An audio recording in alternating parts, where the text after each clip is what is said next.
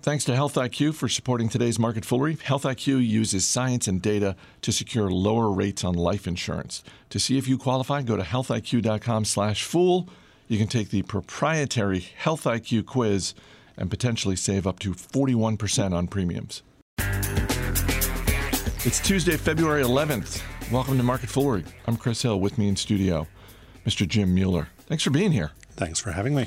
We've got the bane of my investing existence with its latest quarterly report. We're going to dip into the full mailbag, but we're going to start with the business story of the day, and that is the fact that nearly 2 years after the merger of T-Mobile and Sprint was announced, we're not at the finish line, but we are one big step closer to this deal being finished. A U.S. district judge ruled in favor of Sprint's $26 billion deal to merge with T-Mobile.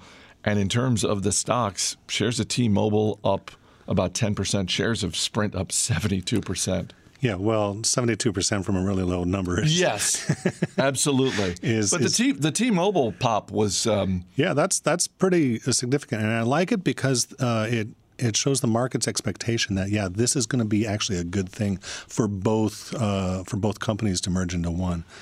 One of the things I found that kind of unusual is that the claim is that this is going to be job creating from the get-go. Most mergers like this are job destroying because you overlap on a whole bunch of back office things, for instance. But these guys are saying, we're going to create something like 3,500 jobs, I think is the number for the first year, and 11,000 over the next 5 years. That's pretty cool. Yes, absolutely, if they can pull that off. And it's interesting because they, to your point, they're trying to strike a balance. They're trying to say, hey, no, we're going to create jobs. But they're also saying to Wall Street, we think about $6 billion in synergies will be saved because, yes, absolutely, some of the, HR, finance, legal, some of those jobs go away. I should mention, again, we're not at the final step here. It still needs to be approved by the California Public Utilities Commission. Right. But as you said, you look at the market reaction. It seems like maybe not. I don't want to jinx it, but it seems like this is going to happen. I think it will. The states, the 13 states that were challenging it, led by California and New York, the New York Attorney General said that she still wants to really think about this, and she still believes the judge was wrong. But I think in reading the excerpts from the judge's decision, it seems that he was pretty on board saying that this is going to be actually better for the industry. T-Mobile, he called them out. T-Mobile has really challenged the incumbents, AT&T and Verizon, the companies that CEO John Legere routinely called Dumb and Dumber in his notes. But he says, the judge says that it should be good for the business, and we're having a fourth company stood up in the form of Dish Network. They're being stood up with the use of T-Mobile and Sprint's networks for, I believe, 7 years, and a whole bunch of the customers that are going to be transferred over to them to get them up and running as a fourth cell provider competitor. You mentioned John Legere, and one of my favorite CEOs, never fails to entertain. But I think it's, Legere, because of his antics, because of the way he would go after, in particular, Verizon and AT&T in very public ways. I should also mention both those stocks down ever so slightly.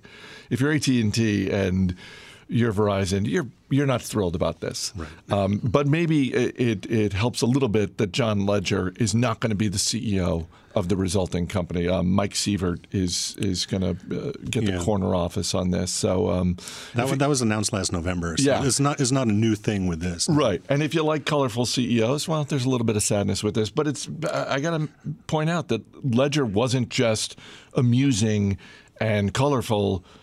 He was also a very effective business leader. He did a great job of adding subscribers to the bottom line for T-Mobile If he wasn't able to do that, then he would have just been a mouthy CEO who wasn't backing it up. No, he backed it up. No, he did. And one of the things he did was he got, I think he got the company more energized in both getting its customers satisfied, which for this industry is a big hurdle, and getting the employees more engaged. And happy employees lead to happy customers, and that leads to better business. And the revenue numbers at this company have been growing like crazy. So yeah, they've been doing pretty well under Ledger, and I hope they continue under Sievert.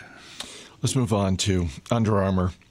Fourth quarter sales came in lower than expected, and even worse, Under Armour said that they expect sales to drop in 2020, and I get that they are also dealing, like a lot of companies, with the ripple effects of the coronavirus in China. They've got hundreds of shops in China, so obviously that's going to have a material effect in Q1. They expect that's going to hit sales somewhere in the neighborhood of $50 to $60 million. But if that were the only problem Under Armour had, if the only problem they had was the coronavirus, then maybe the stock wouldn't be down 18% today. Not at all. That's just one of many, many problems they have. Yeah, they're doing pretty well internationally. That's growing in double digits, and they're expecting that for next year as well. But when the North American business is 70% of your sales, and it's expected to go down next year, yeah, that's not a good sign. And Under Armour really needs to refocus on its core competency. They get a little unfocused, I think, with wearables and stuff like that. Yeah, they have to compete against Nike and Lululemon, but they haven't been able to really focus on what they need to focus on. Yeah, it really seems like among their problems, they're discounting too much. They talked about being heavily reliant on Kohl's and the discounting that went on at Kohl's. It also seems like they just have too many SKUs. They just have they make good stuff. I've said this before about Under Armour. They appear to have gotten, in some ways, the most challenging part of athletic apparel correct. They make good stuff. They just appear to have a problem with almost every other part of retail. Right. I don't follow the company extensively, so you and who's it, Jason, follow it better. But another thing I noticed was that in 2019, they brought in less cash through the front door as well. Even though they grew revenue just a little bit and got gross margin to improve thanks to pulling back some of those discounts you were talking about, they brought in about $120 million less in free cash flow from operations. So that's money coming in the front door, not as much. On the good side, though, they are working down on their long-term debt. That was down by down 19%, something like that, and their cash balance was up significantly. So the balance sheet is stronger. This is CEO Patrick Frisk's first quarter, I believe. Yes. And so I think it's okay to give them a little bit of give him a little bit of time to get really going on his job. But if they continue as they've been going, yeah, it's going to be not fun for shareholders. You own a lot more stocks than I do, and I'm curious how you think about look, this is a stock that is down 50% for me. And I have no plans to sell it because it's such a tiny part of my portfolio. And I've basically moved it both mentally and emotionally just off to the side. It's a business that, yes, I'm rooting for. Yes, I would love for it over the next 3 years to triple. But I've almost stopped caring about it. And I'm curious, what is your experience? How do you deal with stocks that have a similar path where you went in, you had your thesis, it didn't work out, and now you look at your portfolio and it's 1% or less of your investing portfolio? How do you think about a business like that? Well, unless I can see a way for the company to turn around, I'd rather get rid of it personally, even though, yeah, it's a little tiny piece and it doesn't feel like it's worth selling. But there is some money tied up, even if it's only a few $100s tied up in that. And you probably have better ideas of where to put that money, and have even adding a few $100s to a winner could help boost that down the road. There's also the psychological thing. Every time you look at your portfolio, I don't know how often you do that, but every time you do, you see that dang, there's Under Armour.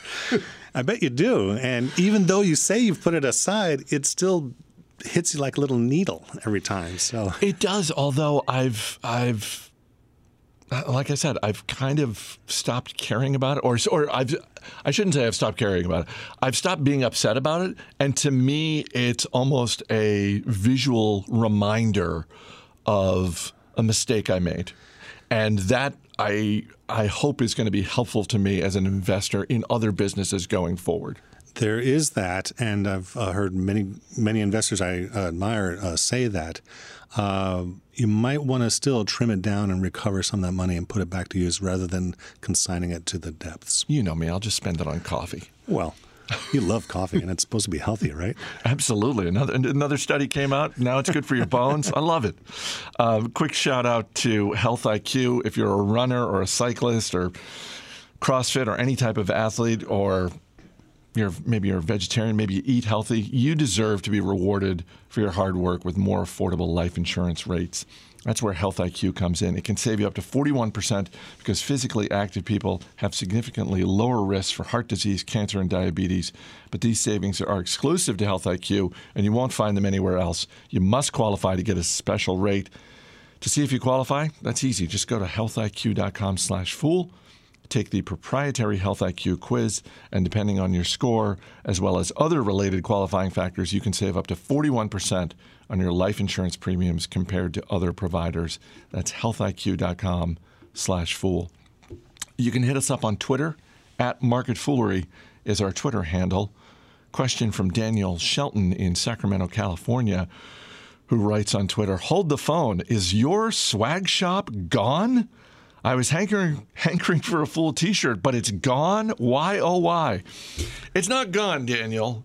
It really needs one of those signs like you see at the mall or on Main Street that just says, "Pardon our dust. We're renovating." The swag shop is going to be unveiled, bigger, better, more robust, more products in, I'm going to say April.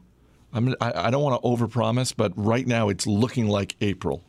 So hang in there, Daniel. Personally, I just love that he says he's hankering for it. Yes. I love that. Good word. Our email address is marketfoolery@fool.com. Question from Judah Seidman in New Jersey, who writes, "I know a little about the UN resolution to limit high sulfur fuel in the world's ports, and I know that renewable energy is a good thing. So do you think clean energy, ticker symbol CLNE, is positioned to take advantage of these trends?" What do you think? That's a really good question. I like where he's going with this. So just a little bit of background. He's referring to IMO, which is, I had it written down, International Maritime Organization 2020 rule. And it's the latest and maybe the last, I'm not sure, reduction of the sulfur levels in the fuels that ocean-going ships are allowed to use.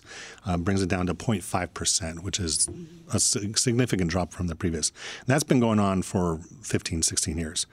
As a result, ships are being required to use new fuels, new blends of fuel to lower the sulfur amount, use the same fuel but install scrubbers on the exhaust to capture the sulfur dioxides, or just change it altogether, such as liquefied natural gas. And that's where clean energy comes in, but not directly. Clean energy is focused primarily on fuel as over-the-road transport, specifically in trucks, those out-and-back delivery trucks. Waste Management's a big company, a big customer of Clean Energy, for instance, where they go out and run a route and come back and can be fueled overnight. But Clean Energy is really waiting for the Class 8 trucks, the big semi rigs, to get into natural gas in a big way. And that's not been helped by low prices of diesel because of low prices of oil, and so they've been struggling. But if you want to play this trend, you might have you might think of some other ways of doing it. Cruise lines, for instance, are transferring their ships over to liquefied natural gas, LNG. For instance, Carnival has one. The Ada Nova, I think, is the name of the ship in the Mediterranean. That's all LNG run.